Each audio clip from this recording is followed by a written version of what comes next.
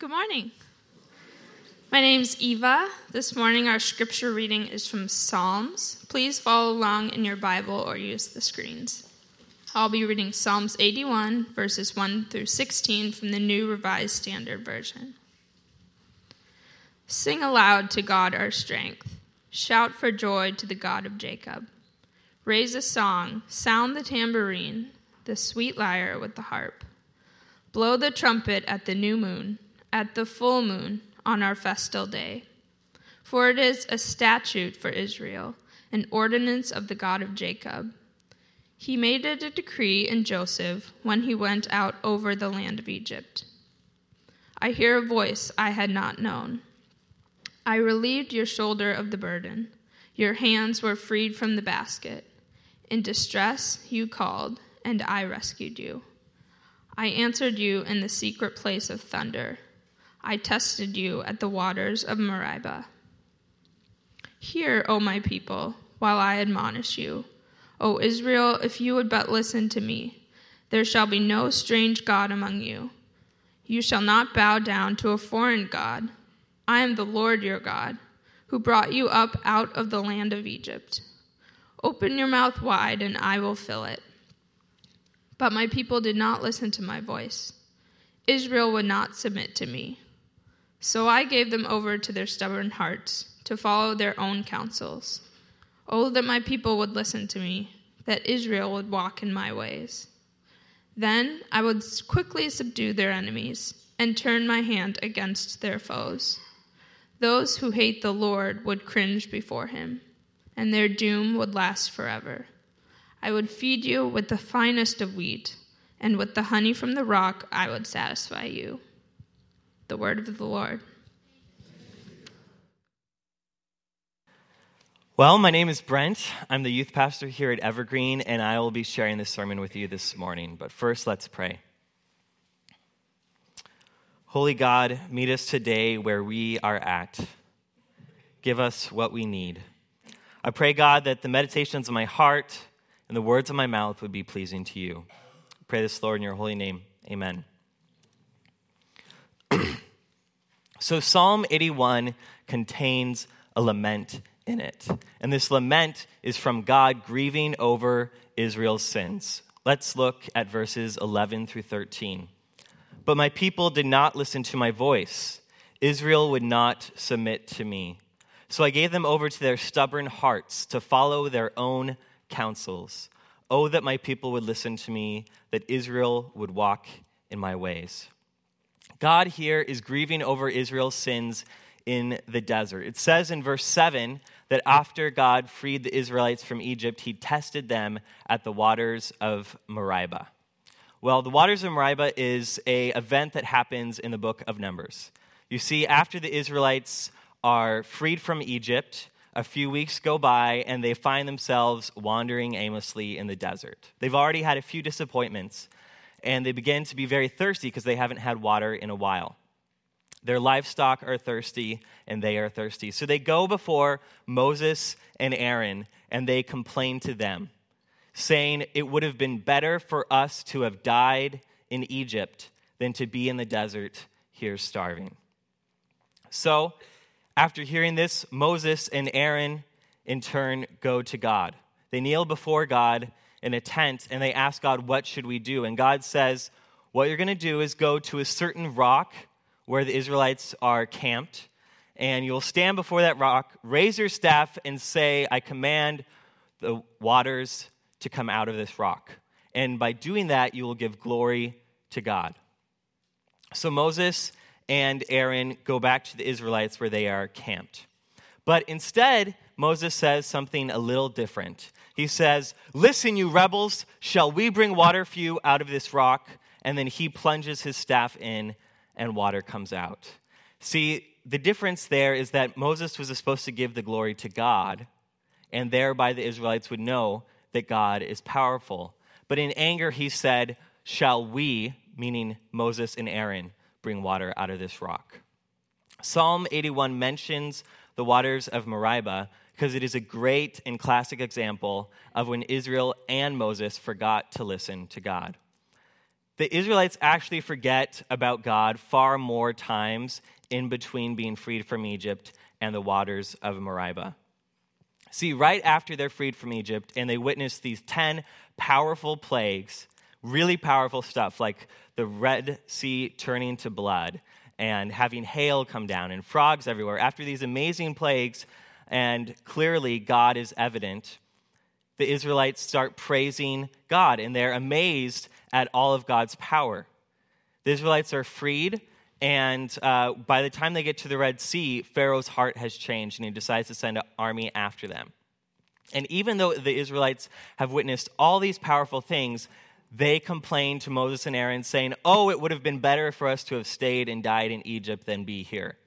Despite their lack of faith, and despite the fact that they forgot God, God decides to part the Red Sea for them. They go across the Red Sea, and just after the Israelites cross, the Red Sea crashes back over Pharaoh's army. Once again, the Israelites praise God. They're amazed at what God has done, and they are joyous. And then a few days go by, and they come to Mount Horeb.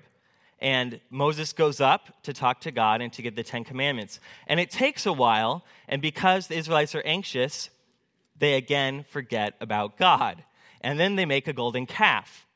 Moses comes down. He's furiated that they made this golden calf. People are punished. They repent. They return to God. And then what do? A few days later, we know a few days later, the waters of Meribah happens that I just mentioned.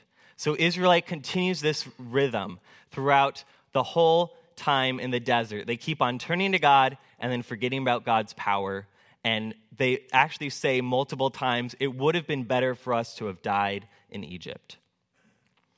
Well, in response to Israel's constant complaining, God condemns Israel to wander around in the desert for 40 years until the entire generation of Israelites die out and their kids take over. And then they can enter the promised land. And Moses, too, because in a moment of passion strikes the rock, is denied entering the promised land. The rhythm of the wilderness wandering gets old after a while. I remember when I first heard this story in Sunday school, I thought, come on, really? How could you witness all these powerful things? How could you see the Red Sea part and walk through it and then forget about God and make a golden calf? And I remember as a kid that I kind of just trivialized the story, and I thought, these people are really dense. It wouldn't be that hard to remember the Red Sea parting. I mean, come on. But I think if we stop and look at this story more, we should start to ask the question, are we really that different? How strong is our faith? If we were there, would we remember God's works? And I think if we're honest, it would actually be a little bit hard. I think being the standard individual in the Israelite camp, it would have been pretty hard to not forget what God had done. In their hearts, they probably felt helpless. Maybe they felt vindicated in their complaining. To some, for some reason, the golden calf even made sense. I mean, after all, what idols do we turn to in our moments of weakness just because it feels good at the time? Israel doesn't just keep up this rhythm in the desert, but this rhythm continues throughout the whole Bible. That's basically the story of the Bible. In the first 3 chapters, we have humans in perfect relationship with God, knowing who God is. And then for the rest of the Bible, humans keep on forgetting God, keep on forgetting they're supposed to be in relationship with God and wandering away. So why do people forget about God so easily? I think this is a question a lot of us have asked when we read Scripture. I think one element that is at work here is called group dynamics. Group dynamics is a term psychologists use to describe the behaviors that happen within a group of people. The underlying premise is that if you put a bunch of individuals together in a group, the group takes on a life of its own. The whole is greater than the sum of its parts. Psychologists use a term called the group brain or the hive mind. The idea is that when we come together, the conclusions that we get in a group setting are different than if we were just on our own. So if you look at this slide, you can see in one box we have one line, in the other box there's 3 lines of different sizes. And one of the lines in the box that has 3 lines is the same size as the box that has 1 line. Psychologist Solomon Asch used this experiment.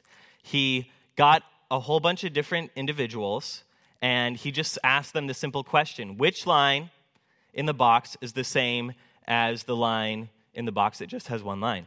And almost every single person said the correct answer. And then he did the experiment again, and he got a big group of people this time, and instead of asking people individually, he asked them to first discuss it as a group and have rationales for why they thought what they thought. But he planted a few people in this group that would purposely mislead the group for the wrong answer. And then after discussing it, then he interviewed each person individually. And 75% of people chose the wrong line. That's what the group mind does to us. We just think, well, if everyone else says that, it must be it. There must be something wrong with the way I perceive the world. Well, group dynamics affect us in a lot more ways than this. So there you see, that's a picture of me and my wife, and I'm wearing an animal shirt, and I'm going to get to that in a second. It will make sense. And that is a picture of me wearing a plaid shirt, one of my favorite plaid shirts. I will also get to that. So a few people before in my life have described me as a hipster. If you are wondering what a hipster is, it's kind of like a certain personality type, I guess you could say, that has come around in the last 5 years or so. Generally, people that are labeled as hipsters like to shop at thrift stores. They usually like plaid shirts and sweaters, and they like things like beards, which I like the idea of, but I'm not able to grow one. Hipsters generally like nature and going on hikes and whatnot, but they also like to be urban and live in the city. There's actually something really interesting. The phenomenon of hipsters has led to people in the city that live in the city buying little axes to put on their belt just to look woodsy, even if they never use them. And also hipsters generally like folk music, alternative music, and good coffee and good food. So when you put all those things together, I guess that does kind of describe a lot of things that I like. But honestly, I don't feel like I was following a trend. I feel like I came to these things on my own. So I have a bit of a funny story for you. When I was in high school, I came to school really early one morning. I'm not sure why. I wouldn't normally do that. But for some reason, I found myself at school, and there was an hour before school. So me and my friend went to get coffee, even though I didn't really drink coffee. And I started to drink the coffee, but it got too hot, and I accidentally spilled all over my white shirt. And I was like, well, what am I going to do now that I have this completely stained shirt? I can't just go through school like this. And I only had a few dollars, but my friend suggested I could go to the thrift store and buy a shirt there. And I'd never done that, but I said, okay, why not? And I went to the thrift store, and lo and behold, for $3, I got that exact plaid shirt. And I was just wearing it throughout the day at school, and eventually I was like, I kind of like this. This is kind of cool. And then, so just the next time I needed to buy clothing, I went to the thrift store again. I got more plaid and sweaters and stuff like that. And so that's how that came about. Also, ever since I was a little kid, I loved nature. My family would always go hiking and camping. So that's where that came. And as far as liking folk music, I don't know how that happened. It just happened. But the point is that all these different little things that make a hipster, kind of I got to on my own. At least that's how I perceive things. And then another thing that's interesting is that when I got to college, I found there were thousands of other people just like me. My grandma always told me to march to a rhythm. What did she say? To march to a rhythm of my own drum, or something like that. You get the picture. And to take the path less traveled on. So that's what I thought I was doing. I thought I was just doing my own thing. But then suddenly I got to college, and I'm like, oh, look, all those other people interested in the same thing as me. How did that happen? And what I think is interesting is probably, for the thousands of hipsters out there, they honestly felt like they came to who they are, what they like, on their own. But group dynamics is such that it's a force beyond the individual. There's a force beyond the individual that drives culture. Group dynamics really does affect us in all sorts of ways. So think about the styles we've had throughout the generations. There was the 90s. We also had the 80s. There was the 70s. That's a picture of my dad in the 70s. And 60s and 50s. And of course, it goes on and on. But each generation had their own style. And it wasn't just about clothing. It was a mindset. It was a worldview. Each generation has their own opinions, their own likes and dislikes, their own music they like to listen to, and even their own prejudices. This is what happens with generations. And I doubt if you ask any individual in a generation, they'll say, oh, I picked up a magazine and it told me this is exactly what I should do. It's like this crazy force that just drives us, and we just get caught up in it. And I think that most people are probably more a product of their generation than they'd like to admit. So here we have a picture of a cantaloupe. Now, this is a bit of a weird story. Group dynamics now is taking on a whole new phenomenon now that we have social media.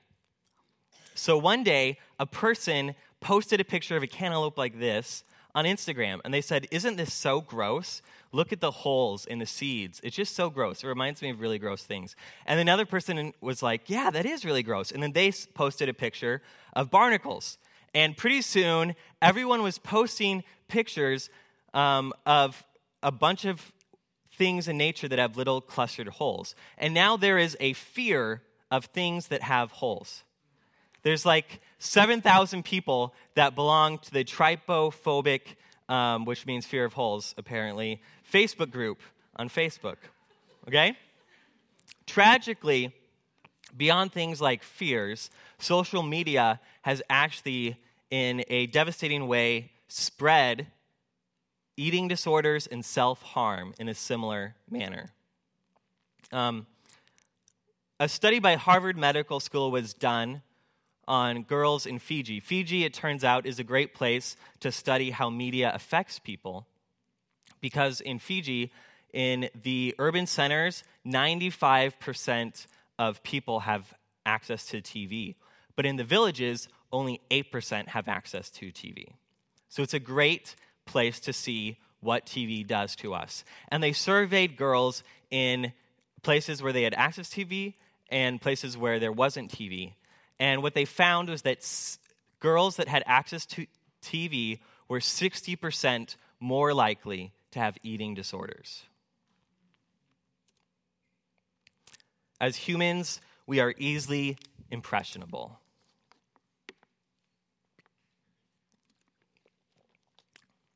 We get caught up in systems outside of us, and we let those things define our identity and our actions. And then when we make up our mind based on these outside things, we trust in our heart and mind that this is an innate, natural part of ourselves, and that we have come to these things on our own conclusion. Sadly, the girls in this study honestly believed something was wrong with their body because of how the media had influenced them. Walter Wink, in his book, Engaging the Powers That Be, talks about mob violence. This is a picture of the LA riots of 1992. In the book, he looks at different people that participated in the riots and interviewed them and asked them what was going on through your mind. And what he found is that most of the people who participated in the riots were normal, everyday people who had various jobs. And the people that were interviewed said they were so angry about the verdict that it was as if an outside force came in and swept them up into the violence that the mob was doing. One person actually shared that as things were escalating, they found themselves picking up a chair and smashing a window. And they felt within their heart this sort of holy, righteous passion. And they felt like it was the right thing to do. And then right afterwards, they asked themselves, why did I do that? That doesn't make any sense. That's not who I am. I don't want to vandalize things. Often you hear that phrase, why did I do that? Why did this happen? So often we ask that question, how could this happen? We ask that question when we learn about eating disorders. The man in the riot asked that question after the riot was over. And I think tragic things can happen because we are not the strong individuals that we think we are. We are so susceptible to the climate around us. Remember, in the not-so-distant past, people of color were not allowed to eat at the same restaurants as white people. And people actually thought in their hearts and minds that this was natural and the way things should be. Really? How could that happen? Every generation seems to have its own blind spots, its own sins. So a good question to think about is, what will people say in 60 years from now about our generation? What are our blind spots? What are things that we don't see? I think sometimes we end up just surrounding ourselves with people who think the same things that we do. So whenever a hot topic comes up, we just sound off of each other and then we become more convinced. Instead of actually taking time to analyze, is what we think the right thing? How different are we from the generation of Israelites that wandered in the wilderness? What assumptions do we not question? Why are we so influenced by the group mind? Well, I think it is because we were created this way. Last week, Julie talked about how we were created in the image of God. Well, one of the implications of this is that we were created in the image of the Trinity. Now, the Trinity is this crazy concept that I haven't grasped, and I don't think anyone ever quite will. Hopefully we will in heaven, but on this side it's pretty hard to grasp. But just think about it. God knows God's self through God's self. God defines himself through his relationship to the Son and his relationship to the Holy Spirit and vice versa. And Jesus defines himself through his relationship to God. So when we say God is love, we're not just saying God has a quality of love, but actually how God relates to Jesus is love. They're so in love, so in relationship with each other that these three personalities cease to be one person and they're actually one essence. That is love. And that is the image that we are created in. This means we're not created to define our identity through our individuality. We're actually created to define our reality and our identity by who we're in relationship to. Now, the way God created the world in the beginning, we're supposed to define our worth and our identity through our relationship to God. We are supposed to look to God for our worth. We're supposed to look to God for how to live. We're supposed to look to God for our worldview and our reality. But as we know, the fall messed this up. When the serpent tempted Eve, I don't think he was tempting her merely just to eat from the tree to figure out what was good and evil. Because Adam and Eve already knew what was right and wrong.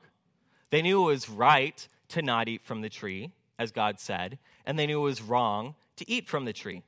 I think what the serpent was doing when he tempted Eve is he tempted her to think that she could decide for herself what was good and bad. The temptation was that humans were competent enough, strong enough, rational enough to figure out what to do in life on their own. Because we decided to look towards ourselves to determine what is good and evil, and because we thought we could do it apart from God, God ends up banishing humanity from the garden and gives them what they want. A world where humans can decide for themselves what is good and bad. A world where humans can look to their own hearts to decide what to do in life. And we know how that is gone. The lie that Eve was told was that she could be an individual and find her identity apart from God. We are less in control of our identity than we think.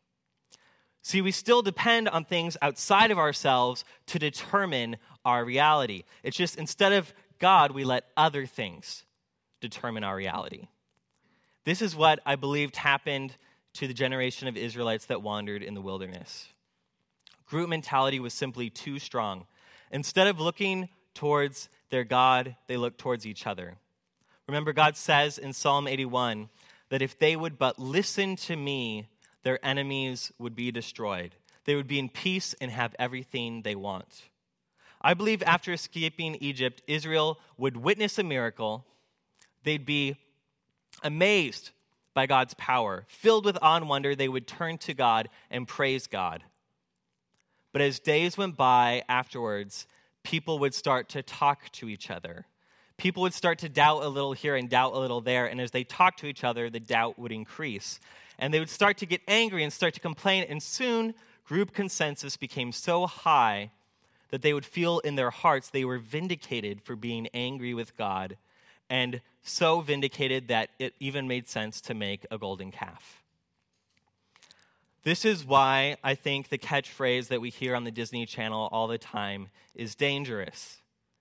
The whole idea you usually see on these shows is to follow your heart, to follow your intuition. Well, a lot of people have been following their heart ever since Eve decided to grab that apple, and it hasn't really done this world that much good. Notice what it says in verse 11 through 13 of our psalm, Psalm 81. But my people did not listen to my voice. Israel would not submit to me. So I gave them over to their stubborn hearts to follow their own counsels. Oh, that my people would listen to me, that Israel would walk in my ways. Instead of looking to God, they looked to their own hearts, which had become stubborn because they listened to their own advice and their own counsels. Tragically, God knew at a certain point that the generation he freed from Egypt had developed such a strong group mind, such a strong group consensus that they were deaf to his voice. He knew individuals had given up too much of their identity to the whole, so he has to condemn the entire generation to wander in the desert. Although this psalm seems to end on a tragic note, I think there's an implied hope. This psalm was written to people afterwards. After lamenting that Israel did not listen to God, this psalm ends with a hope that the people who are reading the psalm now have a chance to walk with God and to stop listening to outside voices. Oh, that my people would listen to me, that Israel would walk in my ways. Then I would quickly subdue their enemies and turn my hand against their foes.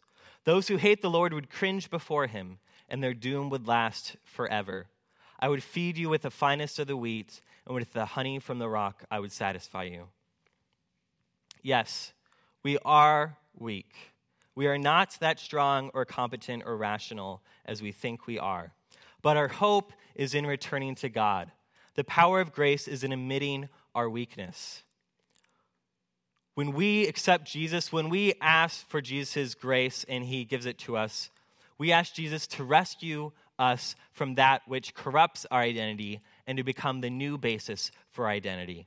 We admit that we're not that strong, we are not an individual on our own, and that we do define ourselves solely on relationship, and then we ask Jesus to help us be defined solely by him. As we stay connected to Jesus, we need to create time to listen to God. If we do not create time to listen to God and pay attention to what he's saying, we run the risk of forgetting our relationship with him and turning away from him like the Israelites in the wilderness. Listening to God, I think, is more about the way we live and less about just sitting down to have quiet time. Now, although it is very important to sit down and have quiet time, that's not all. Listening to God is about having God be every part of our life. Paul says that we must pray continually without ceasing.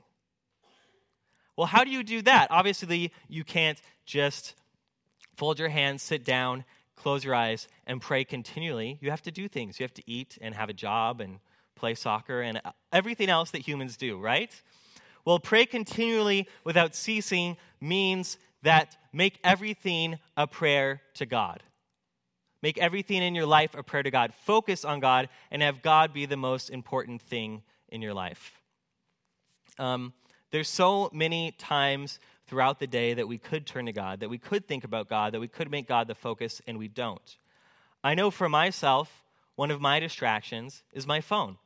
So often, whenever I have in-between times throughout the day, instead of thinking about God or being introspective and just reflecting on my life, I just turn to my phone and I play a game, or I look at Facebook, or I look at Instagram, or something like that.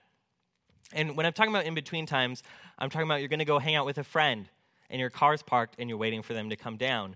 Or in between meal times, maybe your spouse or someone else is doing the dishes, or something like that. Just in the in-between times, thinking about God. The reason why I mention this is the other day when me and Eva were talking, she had I can't remember what she was doing. I think she had taken the garbage out, and I was on my phone. And then she came in and she was talking to me, and I was like, oh, just a second, I'm reading this BuzzFeed article. And I do that all the time, right? And we do that to people we love, but we also do that to God. So we need to take time to focus on God. And it doesn't have to be something hard, but I think that we just need to put triggers in our lives, times throughout the day where we pay attention to God, where we read Scripture. I think a really good advice I got is to double up. Just take things in your life that you already do. Let's say you exercise, or you have a routine in the morning where you drink coffee, and then place God into that. While you're exercising or stretching, take some time to pray to God. When you're having coffee, take some time to pray to God.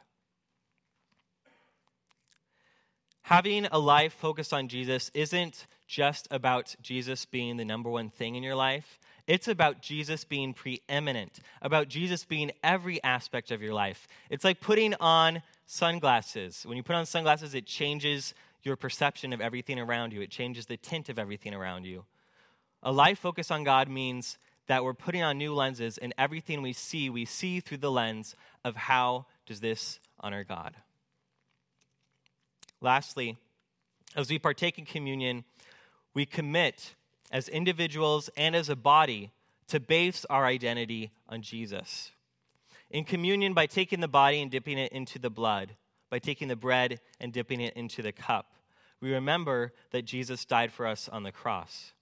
He took all the things that we let define ourselves, and he nailed them to the cross so that we might become a new creation. When we take communion, we pray to Jesus and we ask that he might destroy the barriers that we have created within our community because of the segregated groups we belong to. And we trust that by his blood, we will be united as his body. Amen.